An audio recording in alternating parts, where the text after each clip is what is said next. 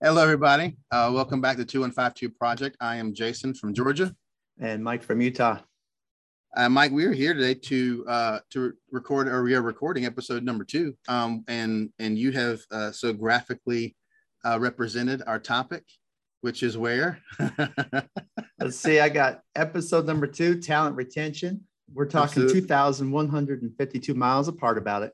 Yes, and we're very excited to bring this to us again, to bring this topic, especially after the support and the shares and likes and comments we had on episode 1. I've gotten quite a few messages about people being excited about this topic. So let's just go ahead and jump in. I don't want to make people wait too long for the content. Work-based learning as a talent retention strategy. What does that mean to you, Mike? Well, there's a lot that goes into that. But at the end of the day, I think it's really, you have to teach the buy-in side of what talent retention is all about. Because last week we talked about how do we identify the talent, how do we connect it, but then how do we retain it? And so today it's going to be more focused on that. It's after that first connection, how do we keep them on? And then how can we start to really fill those pipelines long-term? What do you think? Yeah. Pipelines is one of mine and your favorite topics. And I think this is a perfect sequel to what we talked about last time in work-based learning as a competitive advantage. If you don't have a strategy to keep these kids long-term, you're forfeiting a lot of that competitive advantage. Mm-hmm. You're just you're investing in that. And that's one of the things that when you talk with a business that has a vision for this, they've identified the problem. They've gone through and said, look, we have a labor shortage. We need access to new talent. If that company doesn't have vision to retain that talent, then it's just a short-term solution. But typically the companies who have enough vision to look down the road and see a labor shortage in their industry coming also has enough vision to say, all right, we're going to get access to this talent by using a work-based learning program like Jason or Mike's or anybody else's.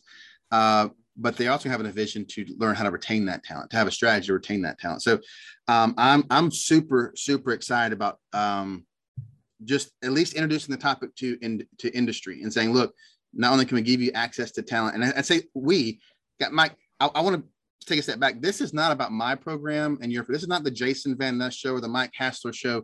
This is about us wanting to elevate and float all the other work-based learning programs across the country. Am I right in saying that? I want to confuse our audience. This is not us ringing the bell and saying, hey, look at our programs. This is about us saying this is what we're doing because people have asked, and trying to give other programs across the country the ideas and the strategies on how to do this, and to even convince some of our other work-based learning program, their industries in their areas, hopefully who are seeing this, and give them ideas, because there's no reason for us to compete. This is all about giving kids access, building vision in industry. And that's kind of what we're about. So I want to clarify and say that up front, that again, like we did last time, this is not about us. This is just us talking so everybody else can kind of see and glean what they want. Yeah, absolutely. And, I think at the end of the day, when there's buy-in on both sides of this, when there's buy-in on both sides, that's when you start to find success. And so, But I also believe that to have success with industry, for industry to be able to find the talent, to retain the talent, and for other work-based learning programs to be able to get out there and work with the right partners, there's 2 key ingredients that I would add that we need to really look at. And one of them is you have to figure out logically, where the company's at, right? What are their needs? And then when you've matched those needs, how do you sustain that success with the company? And usually, if it dries out pretty quick, it's because there's not this emotional piece, that emotional buy-in that kind of marries those 2 together. A quick example of that is we've all been told, let's not lie to ourselves, that we got to eat healthy. We got to eat our fruits and vegetables and things like that. We all recognize it. But why do we skip exercise? Why do we skip those things that make us feel better, right? It's because there's just not that emotional piece sometimes. It's like, well, logically, I'm not going to argue it, but emotionally, I'd rather just sleep in or just go get something else done. Yeah, which could be a lack of discipline. And I think that correlates to what happens within an industry is, or not, maybe not like discipline, a lack of follow through is a better idea. A better word to say is you have the vision to do these things, but you don't lay the protocols in place to follow through, which means you get access to talent, but you never get all the way down to the full competitive advantage because you don't have a strategy to retain the talent you get access to. I love Absolutely. That's a great point, Mike. Great point, Mike. You know, years back, I was taking some college classes. I had 3 kids at the time. I've got 4 now, but 3 at the time. And my wife's like, "Hey, why don't I just drop you off over at the university and then we'll just come pick you up after class?" And I'm like, "Okay, that's fine." So she drops me off, and a few minutes later, I get a call, and she says, "Mike, we've just been hit. We just got into an accident. We just got T-boned." And immediately I just went into panic mode. And I said to my professor, I said, "Hey, my wife just got in an accident." And he goes, "Get out of here, go." And so I just start running as fast as I can to where the accident is. Yeah. And it was only just, a mile or 2 miles away. I mean, it wasn't too far away. But I just remember there's a point where I just got gassed, where all of a sudden I was just like, leaning over. I was like, I could see down where the accident was. I could see my wife. I could see my kids. I could see the wreck. But there's nothing I could do about it because I was too out of shape. Physically hit the wall. Mm-hmm. Yeah. And in that moment, all of a sudden I realized, like, that's embarrassing and I need to be able to take care of my family, or at least be there to support them when they need it. Yeah. And so I remember at the time just going out every day, exercising, eating better, and just getting to the point where I could handle those things. I could run as far as I wanted to, so I could be there. But what really made that logical piece sold to me was when I had that emotional buy-in. Mm-hmm. And in work-based learning, I think there's a lot of that. Now, you talk about I can't even say it full. It's too early. Philanthropy. Yes. Yeah. You'd say that's not how this works. I don't want business philanthropy. I want business partners. Yeah. Because at the end of the day, and for people who've never heard me say this, I'll say it now on the episode. I despise business philanthropy, meaning don't hire one of my kids because, the little high school kids need a chance. Because mm-hmm. what happens when your motivation is just philanthropic or altruistic, and you're hiring kids just because you want to give them a chance or whatever, what happens when things get tough? What happens when maybe your bottom line starts to be affected? Maybe there's a teachable moment or two you got to go through with this kid. Yeah. If you're only relying on business philanthropy and the altruistic motivation, they're not going to partner with you anymore. I want someone who sees the value in hiring my kid, because if they do, they're going to push through those obstacles. The story you just sold. If someone really has a vision for having access to talent, gaining a competitive advantage, and having a talent retention strategy, if that's kind of what you just talked about in your story, where your family's in a wreck and you're running down, like, where you want to go, but there were physical barriers there that you hit and you couldn't get past those. For you, it was, okay, now I got to train, get in shape, so that's not going to be an obstacle. Sometimes for these employers, if the vision, akin to you seeing and knowing your family's in a wreck, if the vision is, I just want to do this for the good of the kids, that sometimes will work, but ultimately it's not going to be a good partner, because when things get tough, when they hit those obstacles, they're not going to push through. They're going to say, well, my bottom line or my time or my calendar flexibility is more important than this. But when a partner has a true vested interest in knowing that these kids have talent, these kids can do the work, and they see the competitive advantage, they see the increased productivity, that's going to cause them to push through. So that's why I always say, and people are like, well, philanthropy is good. No, philanthropy is good, but philanthropy is not going to float the boat when there becomes conflicts, I agree. And those are partners who quickly flake off. So to coordinators, don't recruit based on philanthropy, and for partners, push past that philanthropic motivation, that altruistic motivation, and really invest in these kids because it's good for your company, not because it's good for that kid. Let me and Mike worry about what's good for the kid. You worry about what's good for your company. And that's how you're going to get productive partnerships. Yeah. And I agree with all that. And also I believe that, if you do start with the one, then you need to add the other. And so even logically, like, if you have a need, and we fill the need, but then all of a sudden you don't have a need anymore, then what, right? Our program still stops because we don't have somewhere to place these students. And so eventually you do have to kind of put those two together. But you were talking before, we were talking in the past about one of your former students and getting recruited. And is that something you want to share here, or is that just kind of for us? Yeah, I love that. And so a story that really has that talent pipeline feel to it. Again, that's what you and I like, the talent pipelines. It was my first year here. And one of the first meetings I took was with our Economic Development Authority. The second meeting I took was with a company called Studio 8 Designs. They're a local architecture firm here. And so here's the problem. So let me set this up for you. The problem that they were facing was that we are kind of a hub city in Valdosta. So we're deep South Georgia, like 20 miles from the Florida line, but we don't have any post-secondary offerings in architecture or drafting. So that makes sense. So we have one of the best drafting programs in the state, even in the country. We send our kids through Skills USA to go and compete frequently at the national level. But what happens is we have all this talent. We've developed this talent. We've poured into these kids and they're talented in this area, but they have to leave our community to go somewhere else to a bigger place that offers a post-secondary degree or training in architecture and drafting. So Studio 8 was having a hard time getting kids to come back or getting talent to come back to our community, because what happens when a student leaves and goes to Atlanta or goes to Georgia Southern or goes to Kennesaw, which is North Atlanta, goes to any of these other big schools that have that degree track, is that talent typically stays there. Okay.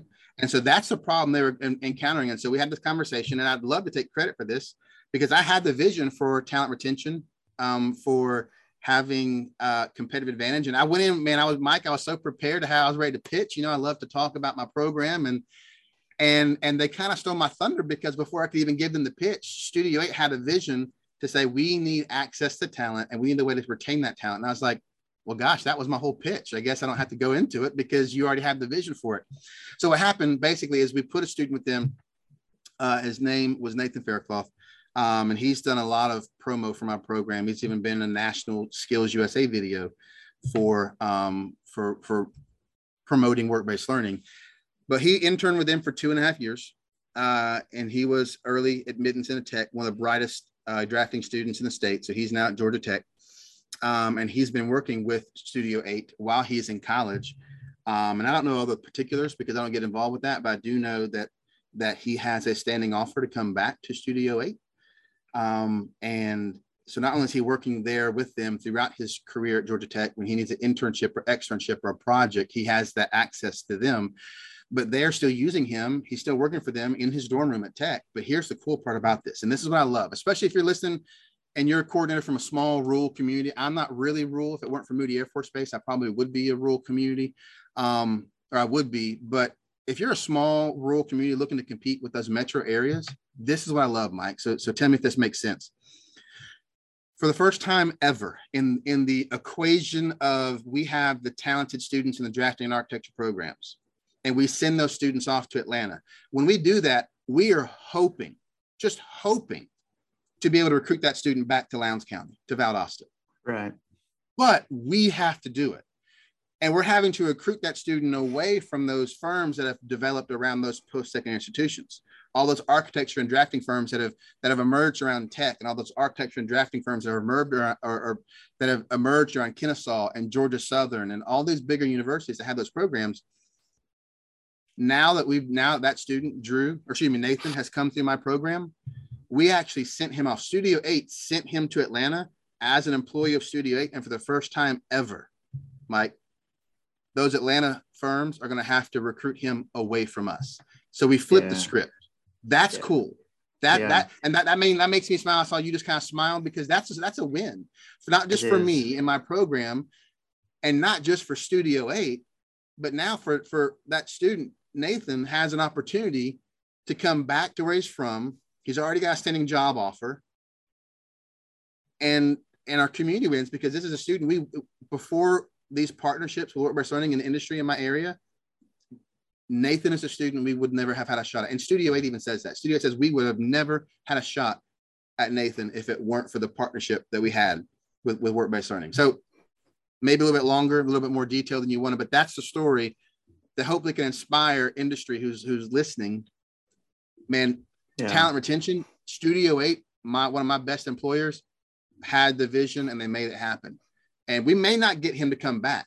The chances are good, but for the first time ever, those Atlanta firms are going to have to recruit him away from us. The default is not, he's just going to stay there. His plans are coming back. And that's a talent retention strategy. So kudos to Studio 8. And I'd love to take credit for it. I can't. They had the vision before I even got out of my mouth. Oh, I agree. And I love talent pipelines. I love how it goes. But I feel like, the one thing we do need to focus on, and it's cool that this one went all the way through, because Yeah. a lot of people will say, well, here's the students, and why don't you just come talk to them? But what they don't realize is there's so many things that kind of get in the way of employers and education coming together. And so I guess I'll ask you the question, but do you, if you were a gas line pump company and you were to put a gas line in the ground and you know that it's only 90% sealed, would you still bury it and call it good? No. Why? No. I mean, besides the obvious. I mean, obviously it will blow up, but why wouldn't you do it outside of just the danger? It's going to be a terrible. You're gonna lose your asset if the asset weren't going to blow up and weren't going to have all these, environmental or ecological issues. Mm-hmm. The bottom line is you're still losing 10% of your product. You're losing product and your reputation. Yes. But why is it that all across the nation we build these talent pipelines with these leaks that are maybe 80-90% sealed, and then we just walk away and we're just like, that's good. Why did we do it with talent pipelines? Why is that Mike, acceptable? I almost just threw a chair in my office, man. You get me pumped up. So like I say this all the time, and I don't want to. I feel like I've talked a lot so far, but we say this all the time. What other business would be successful if you invested in the asset for 12 years, K through 12, teacher salaries, equipment, meals, all these tax-based things that we put into these students, K through 12. Our school systems are the ones who are investing in this asset, this talent. And then right when they become productive parts of our community, not saying that students aren't, but when they become taxable parts of our community, we just let them walk away and go someone else's community. What other business would succeed doing that? Let me invest all this money into an asset to train it, to develop it, to make sure it's going to be productive and successful when it graduates. And oh, by the way, when it graduates, we're just going to let it walk off to someone else's community. That's the worst ROI metric I've ever heard of. Yet schools do it all the time. And companies around those schools should be furious. Yeah. Why? I don't know. We have to retain that talent. I'm not saying trap the kid, but I'm saying we have to give that kid options to stay local and show that kid, hey, for me in Lowndes County, you can make a good living and you can work at a company where you're going to have a lot of opportunities for promotion, and you can do it at a lower cost of living than going to the metro Atlanta area.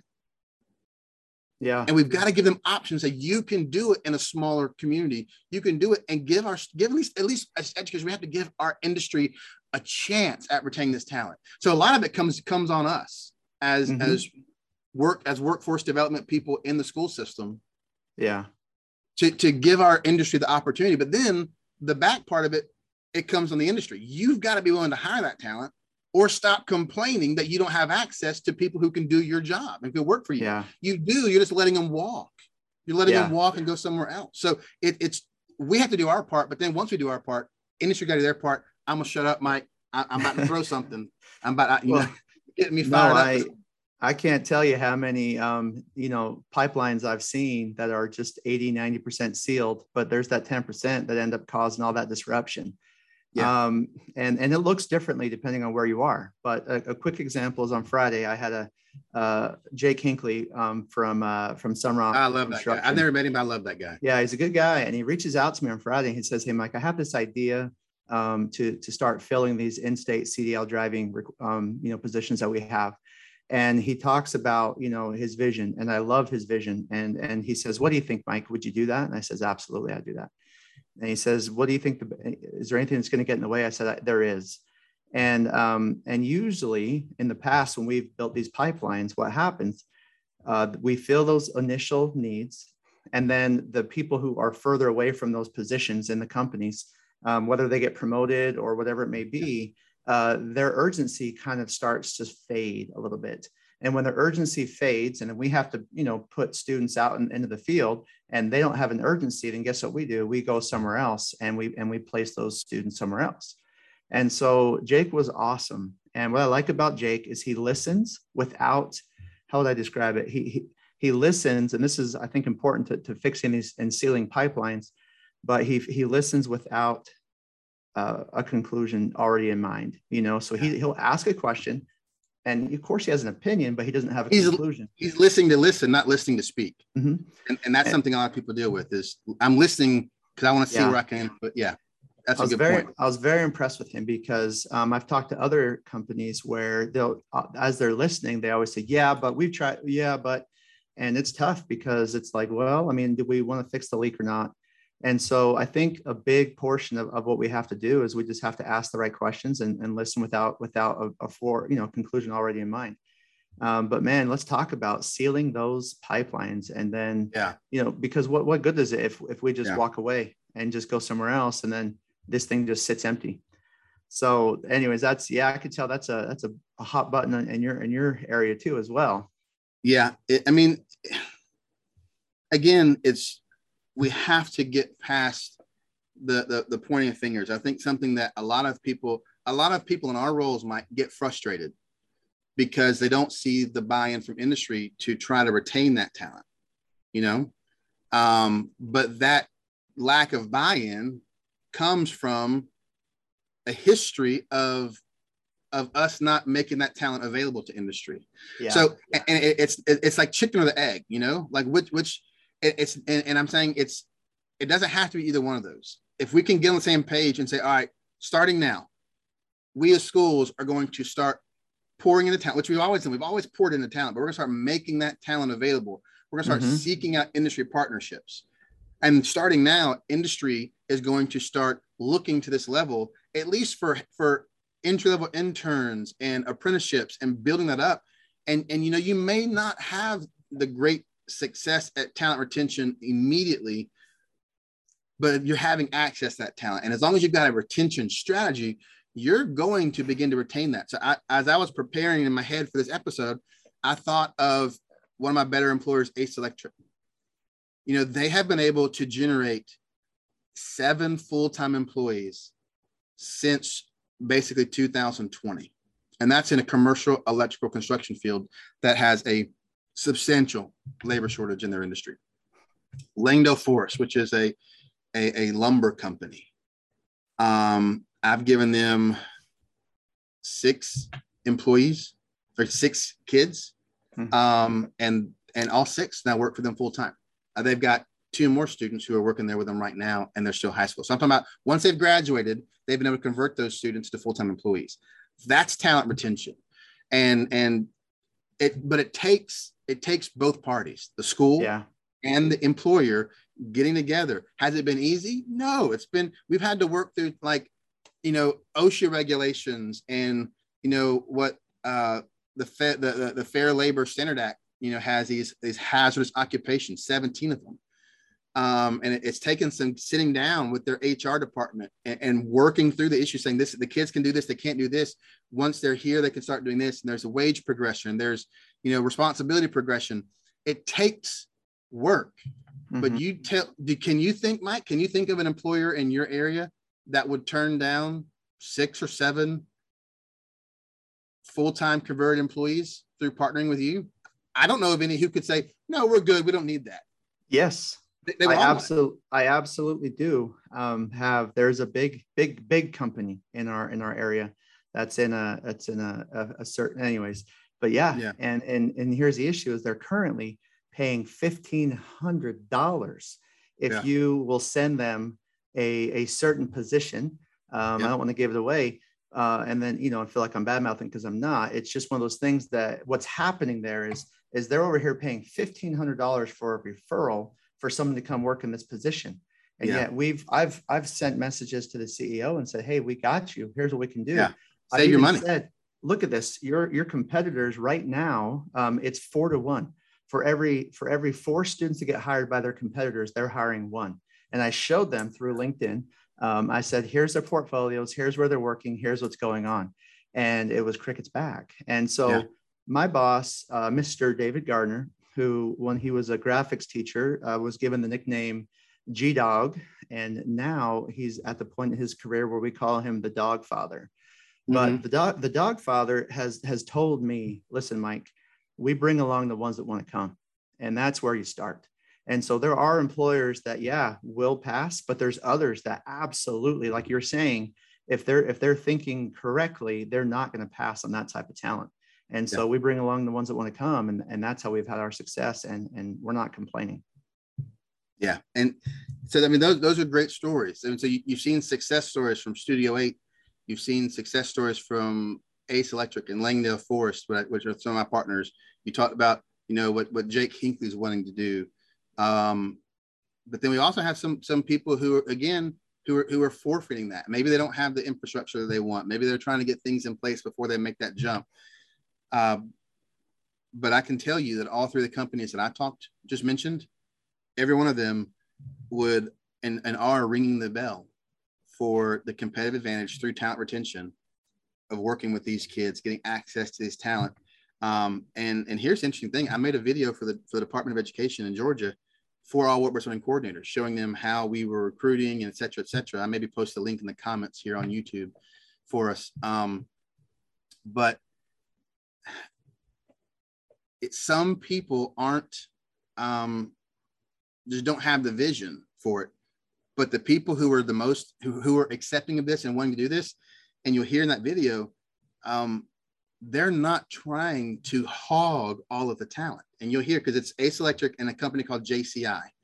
And they're basically saying in that video, this is not about us just putting a net around all the talent and keeping them for ourselves. This is about, similar to how you and I want to float the work-based learning industry across the country, this is them wanting to bring in kids into their industry so that everybody can benefit. Because you know what happens to them, and I love this, if you watch that video, you'll hear what they say. They said, if we don't do this for everybody and it's just about us, well, guess what happens to the talent that we recruit? They're picked off for 30 cents an hour raise. And then we've got to pick them off again for another 20 cents an hour. And then, so they said, if we're not floating the talent pool for our industry as a whole, it's not going to benefit us, because we're still going to lose that kid to chasing the money. Yeah. But if we can float the talent pool as a whole for everybody, not just our industry, but for all of even our competitors. Now, Mike, think about that. When is the last time you heard someone in a for-profit space talk about helping their competitors? That's how critical the labor shortage is. Because everything is, we don't do Friday that. With Jake. Well, I mean, okay, well, Jake's a visionary. But I got lucky. I got lucky on that conversation. But that's crazy. Think about it. They're saying, and Jake's in a very related field to Ace Electric. And it's that construction. Ace is electrical construction. And I know that I followed Jake on Instagram, not Instagram, on LinkedIn. So I've seen what they do, and they're related fields, but that's unheard of when you hear someone say, I want to do this so I can float the whole labor pool. Because if we just pull in 5 or 6 at a time, we're going to that kid's going to get picked off. Someone's going to come, and then we're going to go pick them off again, and back and forth. But if we have enough talent for everybody to go around, so I'll make sure and post that video in the comments for people to go look at. It's cool to hear them talk about what investing in these kids means, more than just them, particularly what it means for all the industry, even their competitors. Yeah. And I think, as I mentioned with that company, that kind of, they're paying $1,500, and those students, they're like, if people in this community can find us referral, it's ages 16 and up. What happens is, with their interdepartments just aren't talking to each other. That's really what's going on. And so if I'm a work-based learning professional, that's an area that I got to start working in. Right. And so if I want or needed this company to get on board, that's where I'd start. I got to get them talking to each other, because I don't think that they recognize that they're kind of their own barrier. But then the other thing is years ago. Yeah, thank you. And years ago, we had a company say that for years, education has always been the barrier for employers getting to talent. And he said, finally, the walls are being torn down, and the employers are getting access to the watering hole. Yeah. And his reference to that was actually, if we go back to episode 1, when I asked you, do you think that 5% of all employers, or that employers know that 5% of all the students in Utah are on LinkedIn? Yeah. And so we've developed this watering hole, this small reservoir, if you will, where employers can just go fish talent. In fact, today, we talked about a plot twist and what's kind of coming down the pipeline for the 2152. But at the end of the day, it's really about don't tell me, show me, right? Yeah. We got to show the talent. We got to give them access to the talent. What are your thoughts on that? Yeah, well, I mean, I've got a lot of thoughts on that. I mean, I know we're excited about, getting a chance to show our audience, introduce them to some talent. But I also wanted to tell you something that you're talking about education being an obstacle, or being the barrier. And that's something that we as coordinators have to deal with, because and it takes someone. So if you're a coordinator watching, I guess this is me kind of sharing a little bit of my experience, maybe anecdotal, maybe, I don't know, whatever. But we have to be really careful when I go into a classroom. Say I go into a welding classroom and tell that welding teacher, I want your best student to come into work-based learning. And they're like, well, what are you talking about? Why would I want to give you my best student? Because if I give you my best student, they're not going to stay in my program.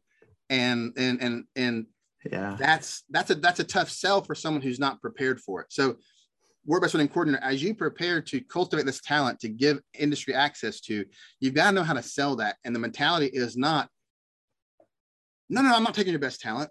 It's, yes, I am taking your best student, your most talented student.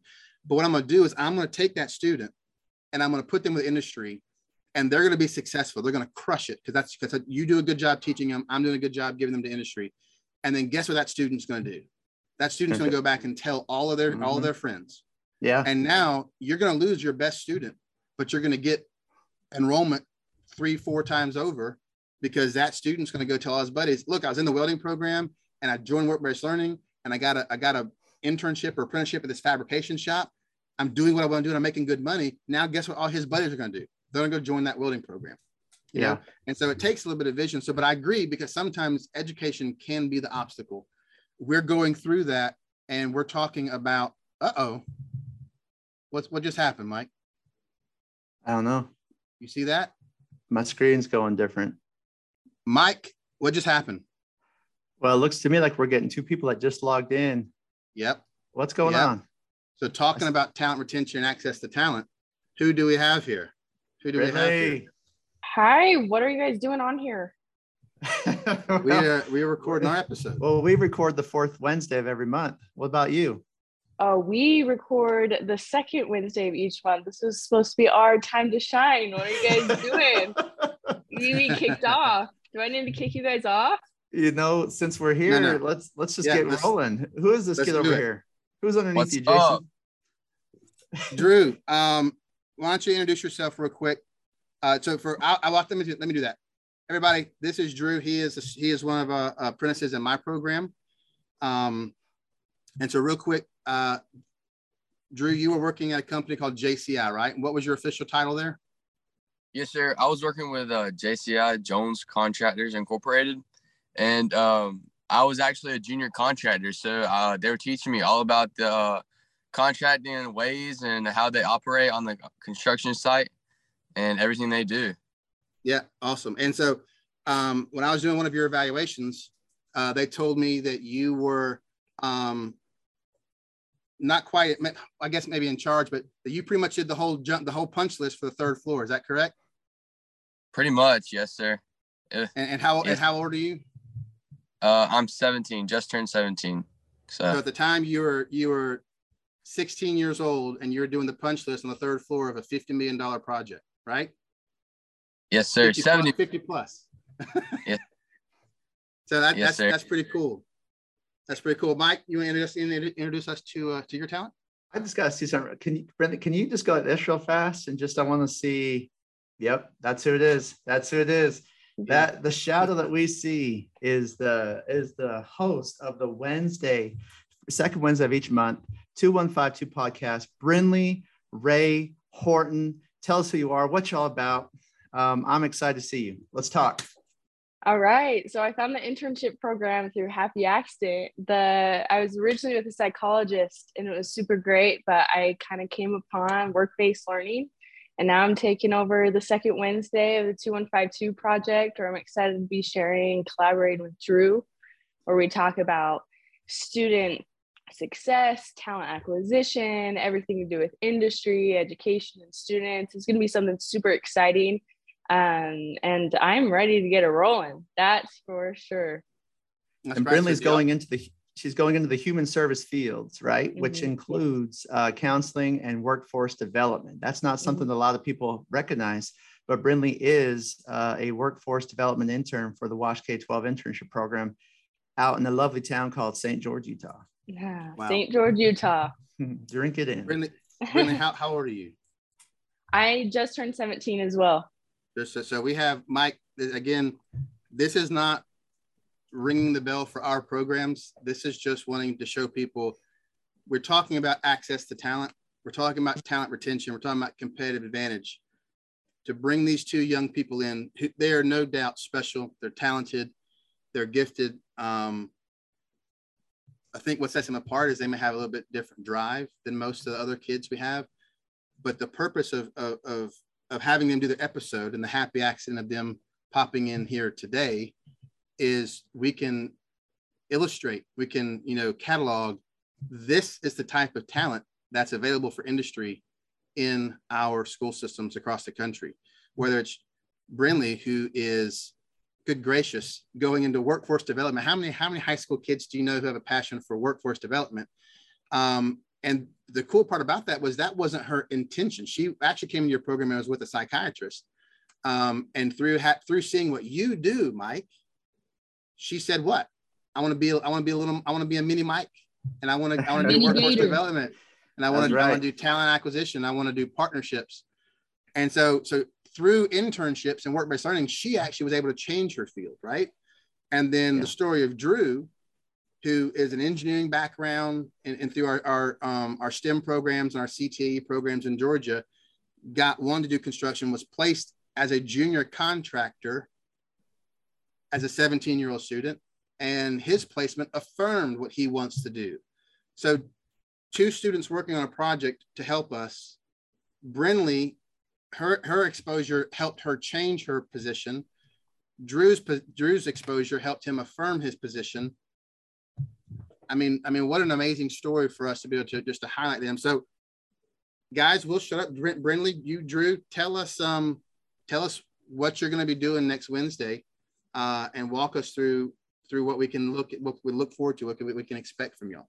Well, first, I just want to add on what you're saying. I think that's the beautiful thing about internship programs, especially with work-based learning. It's just that I am a very indecisive person. There's a lot of people out there who are probably similar to I am. So it gives students the opportunity in order to find something else aside from what they've been growing up with, in order to think that they're going to do that for their career. So I just want to add that. But for next week, I actually want to talk about the students. This is a great way to leeway into passing the baton over to us.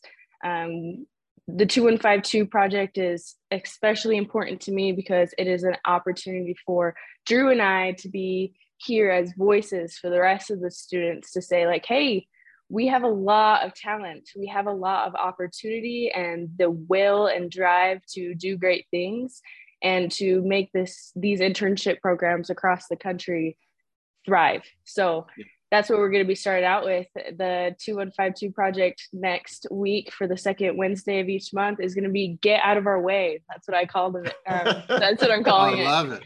So yeah, I love it. I'm excited. I am very excited.